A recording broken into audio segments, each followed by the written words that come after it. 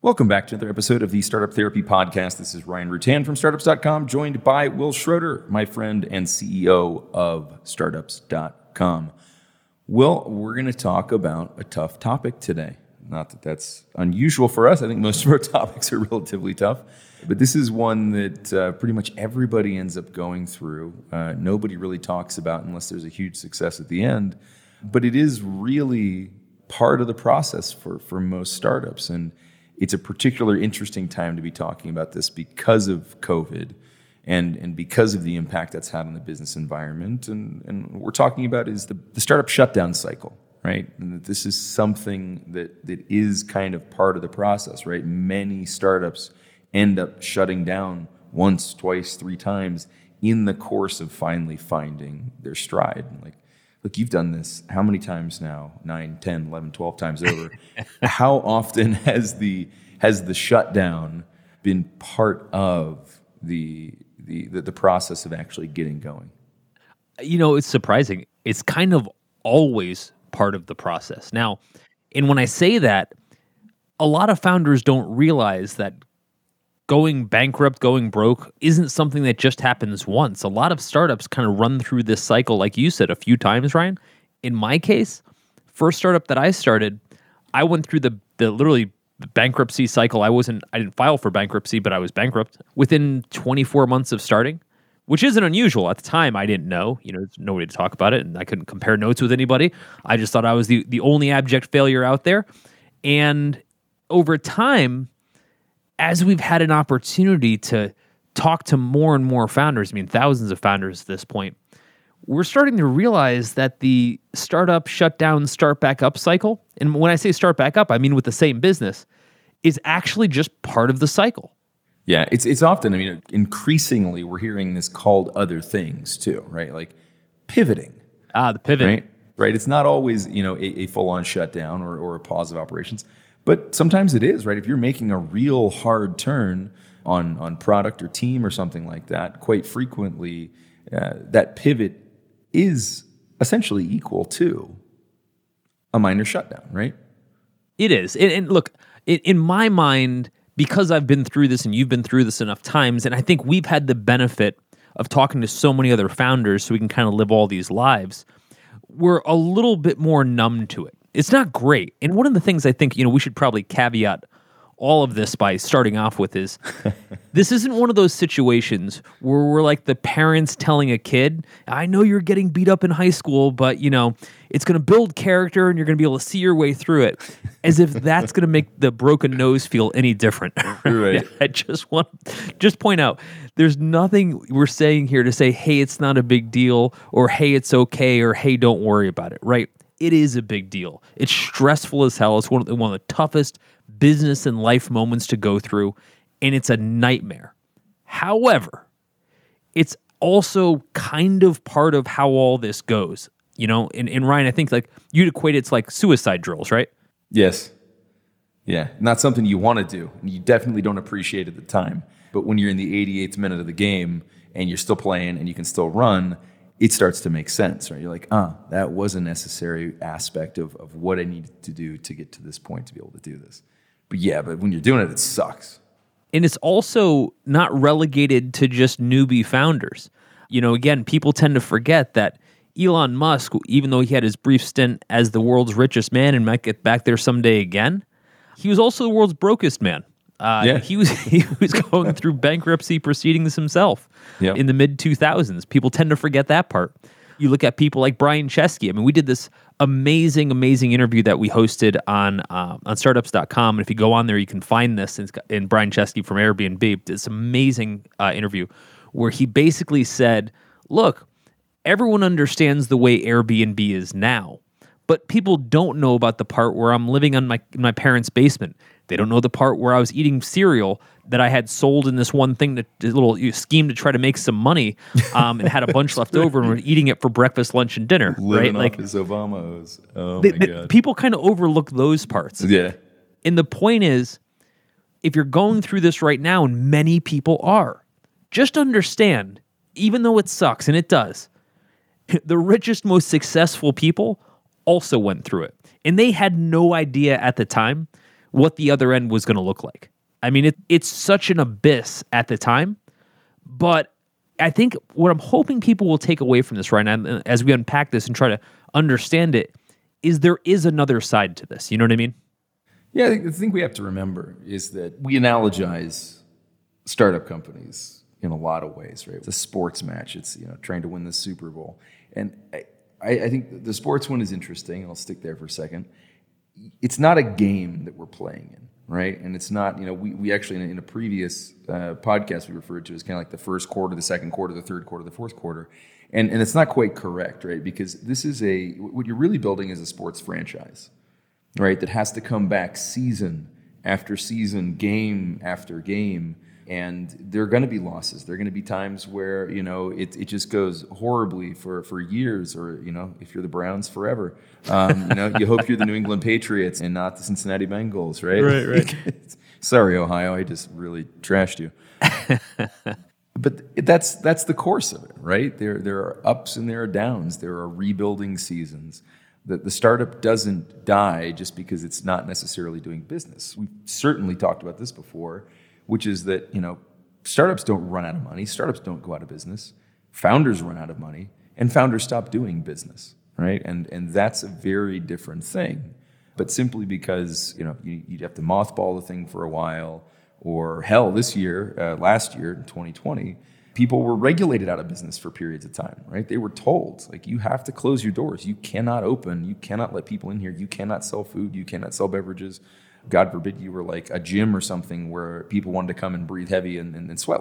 You just can't do that, right? So they were forced shutdowns too, which was something that, I don't think in recent history, I can't think of a period in which we had the same level of mandated startup shutdown that we saw in 2020. And here's the thing. COVID obviously presented just an apocalypse, right, of shutdowns. But the little known fact is, this has been happening all along. This is the nature of the startup cycle. Yeah, we just saw a higher concentration of it. Yeah, and it was so forced, right? And it was so public. I mean, if you had shown the media spotlight on the failure rate of your average startups on any year, it would seem like an apocalypse. The only difference is nobody's reading about it. Yeah, there wasn't a viral news story to accompany it. Yeah. Yeah, the only way you get written up as a failure is if it was a really big failure, and therefore you're a success in a different way. Exactly. You got to have some HR violations in there. Listen, shit happens all the time. And so I think where founders get stuck is, at first they see things going sideways and they think, oh my God, I can't believe, I did all these things wrong. I was steering the ship in the wrong direction. This is all on me. And this isn't about an accountability thing. It's about saying, you know what? Yeah, that does tend to happen. It's actually not that unusual, right?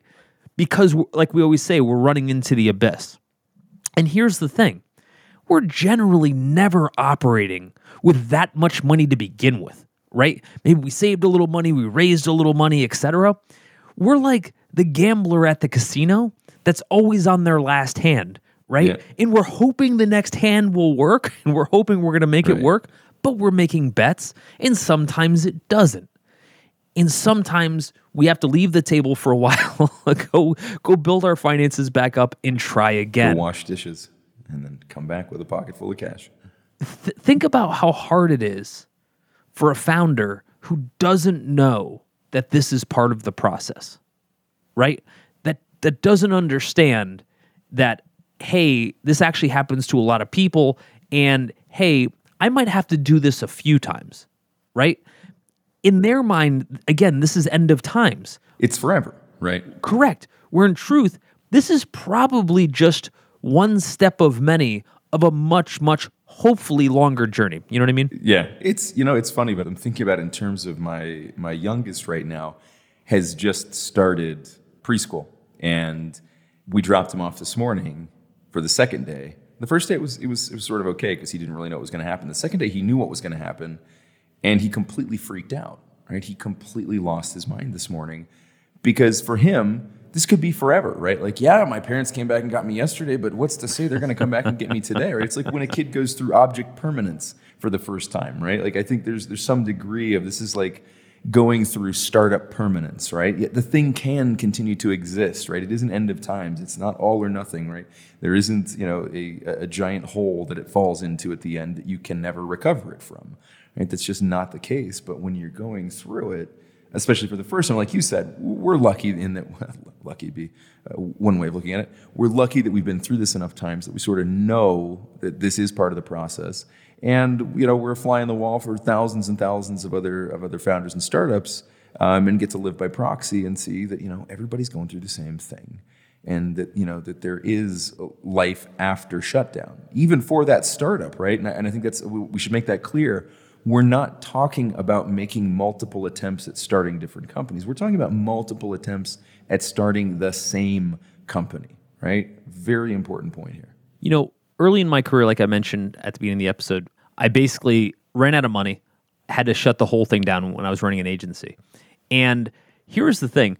In retrospect, people looked at it and said, well, you had nothing to lose, right? And to be fair, like I grew up with nothing, so having nothing to lose sounds like, hey, it's an easy proposition. But funny thing about that, when you have nothing, having less than nothing is actually a problem. Because you have nothing to pull from, right? Yeah. I mean, at the end of the day, if you have $0 in your bank account, got to eat somewhere. And so I was in this interesting position where the company had run out of money. I was about $100,000 in personal debt. Real debt, like credit card debt and stuff that people were actually coming to collect on, not investor debt. And I was in a place where I just had no way to make money. I think I was like 21 at the time. So like my alternate job at the time, I think I was going to work at Best Buy, like making $5 an hour at the time. I just picture that thing that's on the credit card statement. Remember, if you make the minimum payment, you will pay this off in 32.8 years. I was looking at exactly that. And I was thinking about, man, what a hole I have dug myself into. And I haven't even done anything yet. Like some people dig themselves in that hole, but they have a degree, right? I didn't even have that. And so in my mind, I thought about it like, well, at this point, I've lost everything. There were no fables about how people come back. There was just fables about how people end, right? This is like dawn of the internet. You couldn't even Google it yet. Google didn't exist. So you had no way to find out that the rest of the world was going through any of this stuff. And so I just assumed I was totally screwed. I made all these bad decisions, and I kind of expected to make them because I didn't believe in myself. But I made all these bad decisions, and I was in a spot where I guess I'm just the failure guy, right? I'm 21 years old. My career hasn't been set. I haven't done anything right at all in any capacity. So I guess I'm just going to be failure guy. So at that point, I thought about it, and I was like, if I'm going to be failure guy, I at least may just like keep running this path because I'm going to be as much failure guy at this as anything else I go do. Like if I go get a shitty job somewhere, it's not going to really improve my outlook at all. Well, there's no upside at that point. You're going to stay in that same space, right? There's nothing to climb out of at that point. You're just relegating yourself to the bottom of the hole. It's just a different version of the bottom. And so I said, look, I'm just going to keep running forward. Basically what that meant was I'm going to keep calling clients. I'm going to keep trying to get more work. I'm going to keep trying to fend off creditors for as long as I can. So stressful. But I don't really have another way forward. Like this is all I've got. In this point, like at what point did you consider that it had shut down? And then this part where then you jump back in and you start to reinvigorate and you're like, well, I am just going to move forward with it. How long was that period? How long did you go where for, de facto, the startup wasn't operating? I would say 9 months to a year. And I would also say that I didn't tell anybody we weren't operating, right? Uh-huh. I mean, partially because I was embarrassed. But the other part was I just assumed that if I just kept my feet going, I'd at least have a smaller version of the business that maybe I could just run by myself, without staff. And so I was desperate. I was just holding on for something. What was the mindset like in that year? I want to talk about how that turns as we get closer to the end, and whether it was a seminal moment, something happened, was it happenstance, a big client came along, but like how bad was the mindset during that year? It was really bad. I remember, I don't know why this sticks out the most. It was a long time ago. But I remember sitting across from my landlord. And it was just this, he was a good enough guy. And he had just signed this new like shiny office space that we moved into like 6 months prior. And at the time, Ryan, I was so excited. I was telling him about future of internet. Like I may as well have been describing like I'm building Google, right? Right. And he was like, "Oh my God, what a breath of fresh air. You've got so much energy." And I just, it was like almost like a fatherly presence. Like he was so proud of me. And I remember going back to him and sitting across from him and not only feeling defeated, but feeling ashamed. And I'm trying to explain to him what's going on. And like, I was like, get like choked up. It was awful. And I just remember that moment so vividly. Like, and then all these things are racing through my head. Like, what are all the things that I did wrong? What could I have done differently? And he was so cool about it. Like, not at all what I expected, right? I mean, we were like 6 months into a 3 or 5 year lease. And he was like, look, stick with it. Just keep going. And I was like, huh? Like, I expected to get railed, right? Like, I just assumed he was going to kill me. And he was so cool about it. He was like, look, this is part of the game, right? He didn't say it in the way where he was saying like, hey, you're going to come back. He more meant it like, yes, you're an abject failure. Maybe someday you'll start something else, right? It was a different keep your head up speech. But I guess what I'm saying is I remember walking out of there in that moment felt like the failure because we had lost our office space, which back then was like, this pinnacle of your success. I had sat across from our small staff and said, hey guys, we can't make payroll anymore. And we weren't paying that much to begin with, but it was all that people were making, including myself. And I went back to my college apartment, and I was like, damn, man, like I put so many hours in, I have nothing to show for it. Like it was tough. It's demotivating too. So then this is the interesting part of the question then. So what changed, right? Like what flipped? Was there, did a client come out of the clouds? You just decided to not accept failure? You muscled through it? Like what was it? I would love to tell a story where I just had so much determination that I was going to make it no matter what. And that sounds awesome. It's just not true. You're Leonidas at the front of the 300, right? Yeah. I was like, look, my back was against the wall. I was totally screwed. I was embarrassed as hell. And I just didn't want to tell anybody that I had failed. And so what I did is I just kept going to clients like nothing had changed because I could still pick up the phone and call somebody regardless of the status of the business. And we already had built up like a pretty good portfolio. We were doing some work for like Intel and BMW and all these great clients. So I just kept at it. And in the back of my mind thinking like, how am I going to find like, a job at Best Buy or something in order to like pay my bills? And so it just so happened later that year, we ended up consulting with what was then a small ad agency. We had a great relationship with them. We merged the agencies. Toward the end of the year, we had an opportunity to pitch Eli Lilly, which is a pharmaceutical company. And we ended up having one of the most lopsided wins in agency history. We were about a 50-person company, and we won about $250 million a year worth of business. And now that's like a $7 billion company. But sort of didn't feel that way at the time. You were failing. You went through a year of feelings of abject failure and depression, and then you turned to drugs. Did I get that right? Yes. Actually, that's a whole other podcast. I'm just kidding. But seriously, like, look, I didn't know, right? I had no idea. Yeah. That's not how I saw things going. And I don't think anybody else does either, except I don't think folks also realize that there's usually a few of those. They're like, well, if we lose all the money, that's it. This is a one-time shot. You get to go to the casino once, and if you lose it, you're done.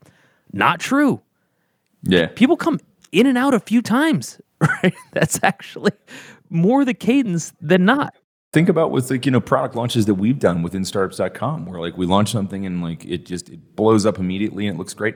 And then like months 2, 3, 4, 5, and it's just like heading exactly the other direction. And you're like, holy shit, what happened, right? Like, and do you give up at that point? No, you don't. You try to figure out, what's wrong. Like, and we've axed products, we've changed services. We've done a lot across this 10 years.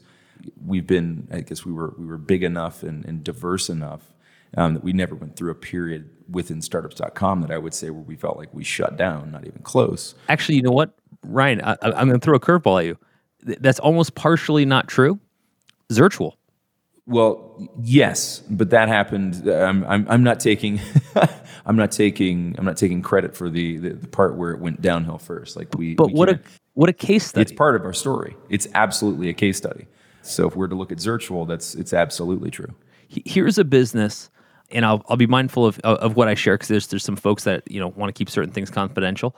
But here's a business in Zirtual.com, which we own, which we purchased 5 years ago, where that business went down overnight. They had 450 full-time employees and shut down within 48 hours. Mind you, yes, it went down in 48 hours. And what's amazing is that like in the period right before that, it was going exactly the opposite direction. It was unbelievable. It was on startup unicorn trajectory, right? Like it was doing everything it wanted to be doing. And so, some things went sideways for them internally. I won't get into the details of how it happened, but I can tell you that really within about a period of 48 hours, the business went from meteoric rise to we're shutting the whole thing down. I've never seen anything like it. Well, not true. Now I've seen one thing like it. Yeah.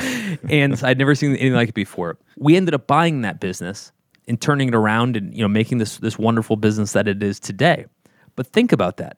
That business at that moment, it was end of days. Everyone was getting their pink slips. All the clients were getting let go. If you Google it, you'll find out, there's all this history about it. And yet, it ended up living a second life. That's literally the shutdown that we're talking about in the second version of it, right? Because that was the real shutdown. Yeah, well, when we looked at the business, we looked at it and said, hey, this business should not be shut down. Like this business deserves a second life. And look, to be fair, we restarted that thing from scratch, right? Kind of burnt the whole thing down and started the whole thing up. But the point is that even for something like that, it's part of the damn cycle. It's a weird part of the cycle, right? But it does happen, right? And there is always a second path. There's always okay, shit, that didn't work out well. So what's that second path look like for us?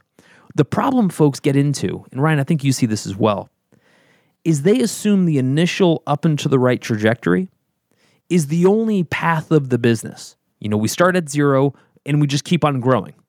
It's just not true. Sometimes you start at zero, you grow, you go back to zero, you grow for a while, you go back to zero or something close to it. That lumpy path, if you chart the real growth of a lot of companies, kind of looks like that. I just don't think anybody talks about it. No, we normalize the curves out and we say, generally speaking, it was growing over time. But yeah, when there are always these tumultuous periods, right? And bear in mind, right, that you're also looking at a two-dimensional graph for what is a very 3D experience, right? So there's always more to the story than just looking at those growth charts. But even if that is what you're looking at, it is a very lumpy, undulating path that leads you from 0 to 1, 1 to 100, 100 to 1,000, and so on. And like you said, it's not always on that same path even, right? Like with Zirtual, to go back to that example, a lot about that business had to change. A lot about it was right. But not enough of it, and that's why it crashed. And the major changes had to be made, but the core of the business is still very much the same, right? The business, it is still the same business, right? In terms of what it attempts to achieve, the value that it brings for its clients, its stated mission is essentially the same. How it's achieving that has changed significantly. Ryan, I had a friend of mine, she called me up a couple weeks ago, and she said she was looking to shut down her business. And we talked about it for a while, and one of the things that I started off with is, a shutdown is, you should view it first as a temporary pause. It never feels temporary at the time. It feels apocalyptic, and I get that. But a shutdown should also be considered, what does V2 of this business look like, right? So if we talk about Zirtual, V1 of the business would have been 450 people and losing tons of money and trying to survive off venture capital, right? Yeah. And you know what? That's fine. It didn't work for some bizarre reasons, but it didn't work. So V2 of that business is going to be a differently run business, a profitable business, a business that's focused not on just hyper growth, but on meaningful growth, right? To basically find customers instead of investors to grow the business. And I think that for a lot of founders, if they were to really analyze their business and say, look, shit hit the fan, I'm going to have to do a hard stop. Okay. But is there a new version of this business, a V2 or a V3, that does make sense? There's always this baked-in assumption that the current version of the business is the only version of the business. And I think that's worth debunking a little. You and I have seen this enough to just know how ludicrous that is. It's as if saying that, like, the day we sat down and scratched out the first notes around, any of the businesses that we've started, that somehow we nailed it from day one, and that was going to just be perfect, and that was how it was going to be. Like, it's just never the case. Or said differently, if this was the most perfect version of the business, why are we out of business? You know what I mean? There are do-overs in this sport, right? There are absolute do-overs. And sometimes the do-overs are what define us as great companies, right? And so I think for us, Ryan, when we look at something like Zirtual or a lot of other businesses that we've either helped out, in some cases bought, et cetera, we look at the current version of the business, but what we really think about it is, what does the next version of the business look like, right? If you could reset all the decisions, what does that look like? And I think what that means for a founder is we need to learn how to manage a shutdown. Yeah. Right? Not just have one, but actually manage that process. If I were smarter, not smarter, if I were more experienced when I was 21 years old, I would have managed that shutdown. I guess I sort of did by pure desperation, right? Yeah. But I would have done it more deliberately, not just out of pure desperation. As we get toward the last lap here, what I would say the managed shutdowns is like, maybe we come up with a couple bullet points. I don't want to torture it too much, but of what that management means. That's going to mean restaffing, recapping. That's going to mean new customers. It's going to mean no office space. It's like, it's okay to burn it all down. Again, because we're talking about cycles. It's okay to burn it all down and start it all up again. And you might have to do that again. And we'll talk about like something like what it meant for Zirtual. For Zirtual, it meant, we had to kind of restart everything. We had to get all new clients, all new VAs, like everything. And that's actually what made the business incredibly healthy. Yeah, and I think that's a great idea. Well, we could probably make an entire episode out of just managing the shutdown.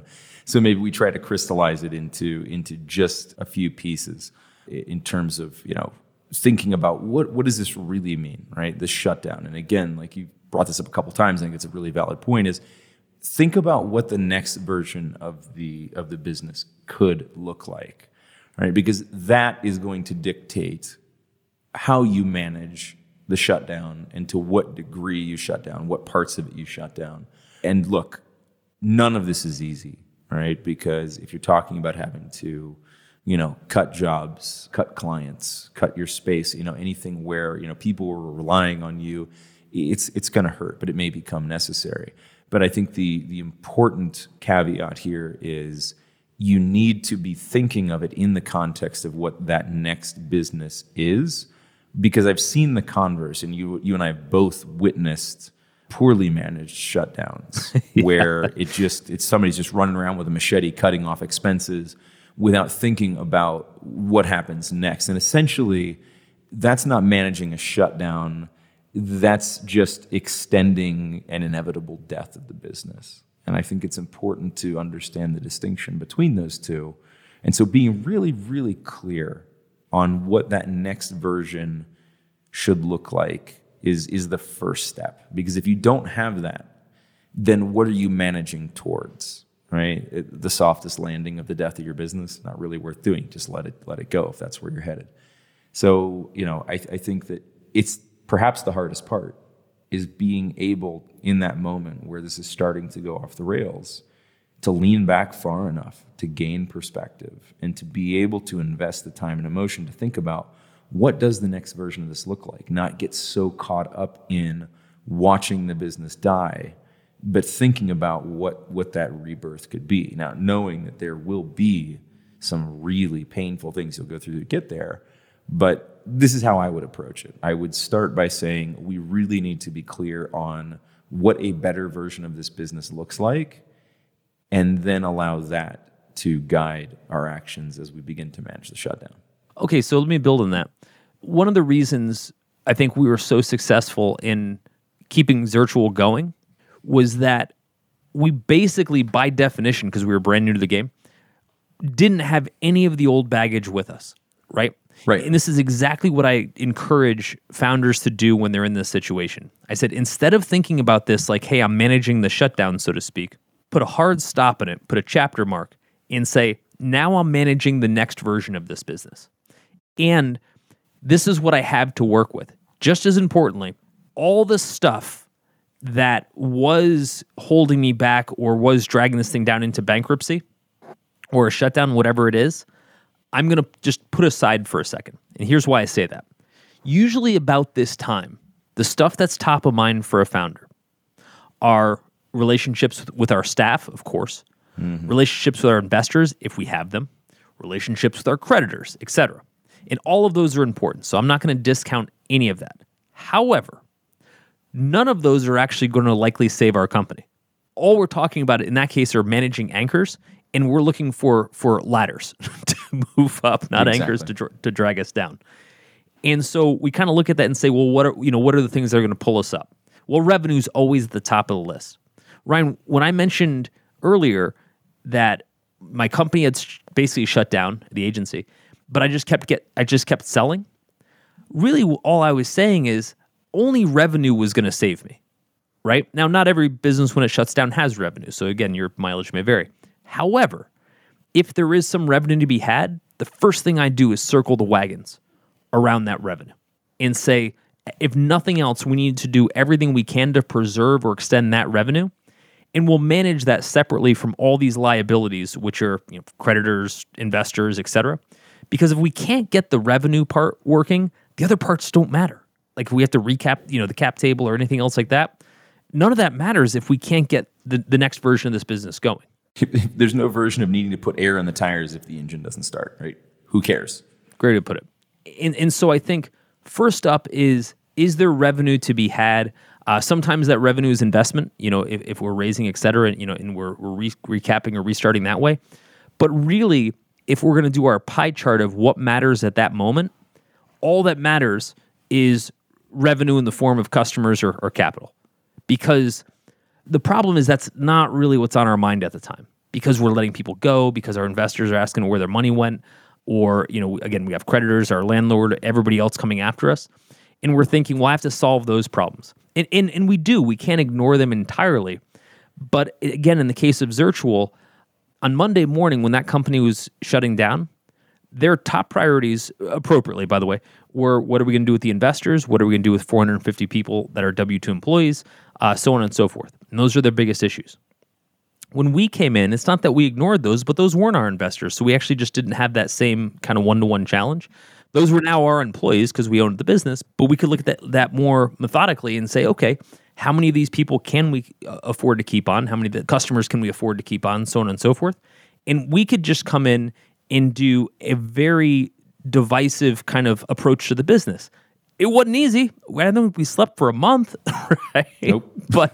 But I think because we were able to start with such a laser focus, it's why it worked.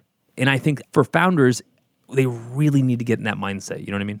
Yeah. You need to figure out what that driving force is going to be, right? Like you said, mileage will vary, and it may not always be revenue.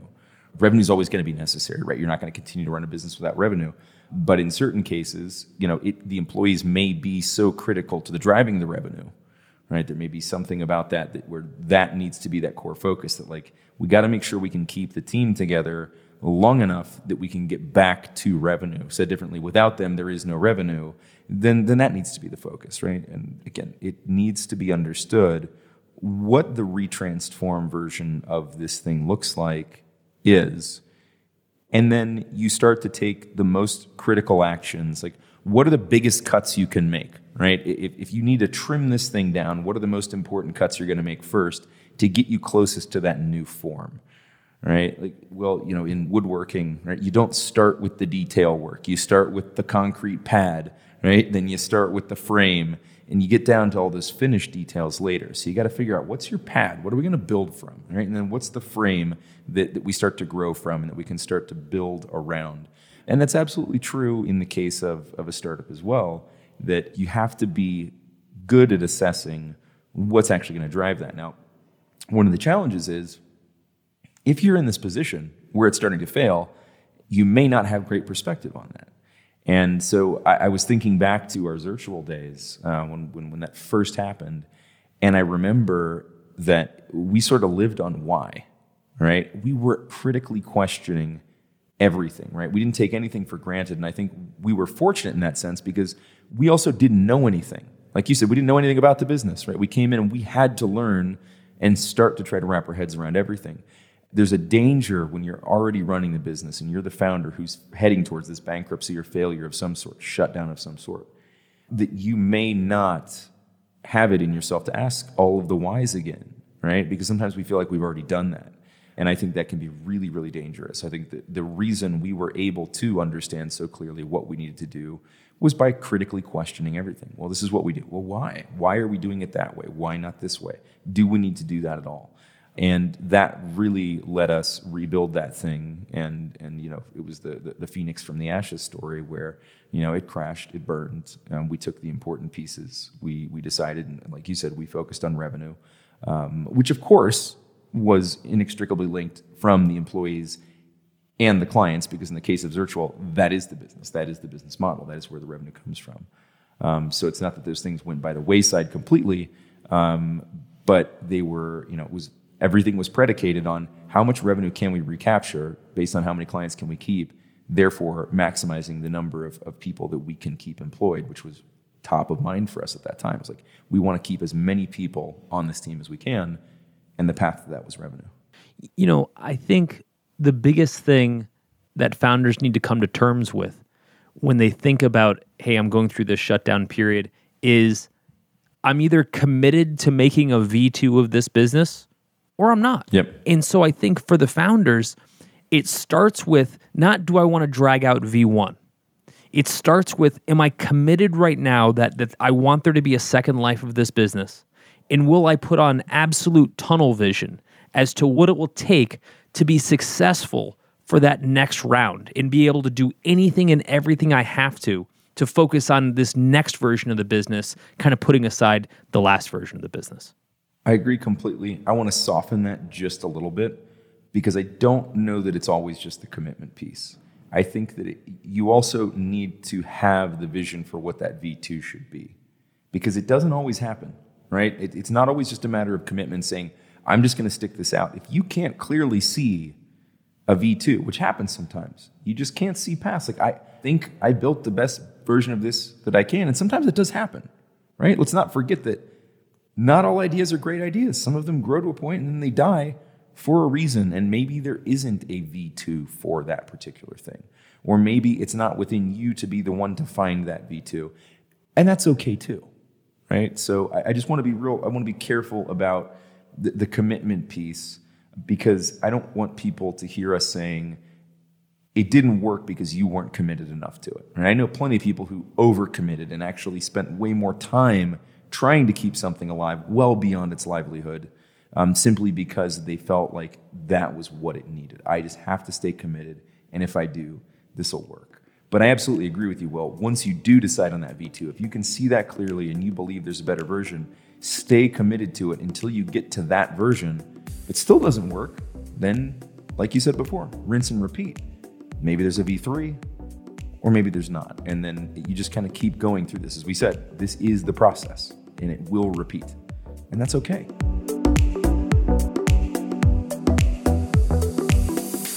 That's a wrap for this episode of the Startup Therapy Podcast. This is Ryan Rutan on behalf of my partner, Will Schroeder, and all the Startups.com family, thanking you for joining us. And we hope you'll continue to join us. Be sure to subscribe, rate, and comment on iTunes or wherever you love to listen to Startup Therapy. You can find all of our episodes at startups.com/podcast. If you're looking for more amazing resources to launch or grow your startup, be sure to head to startups.com and check out Startups Unlimited. It's everything we have to offer, from our online university to our amazing community of experts and founders, and even all the tools we've built like BizPlan, Fundable, and LaunchRock. It's everything a founder needs. Visit startups.com/begin. That's startups.com/BEGIN. You'll thank me later.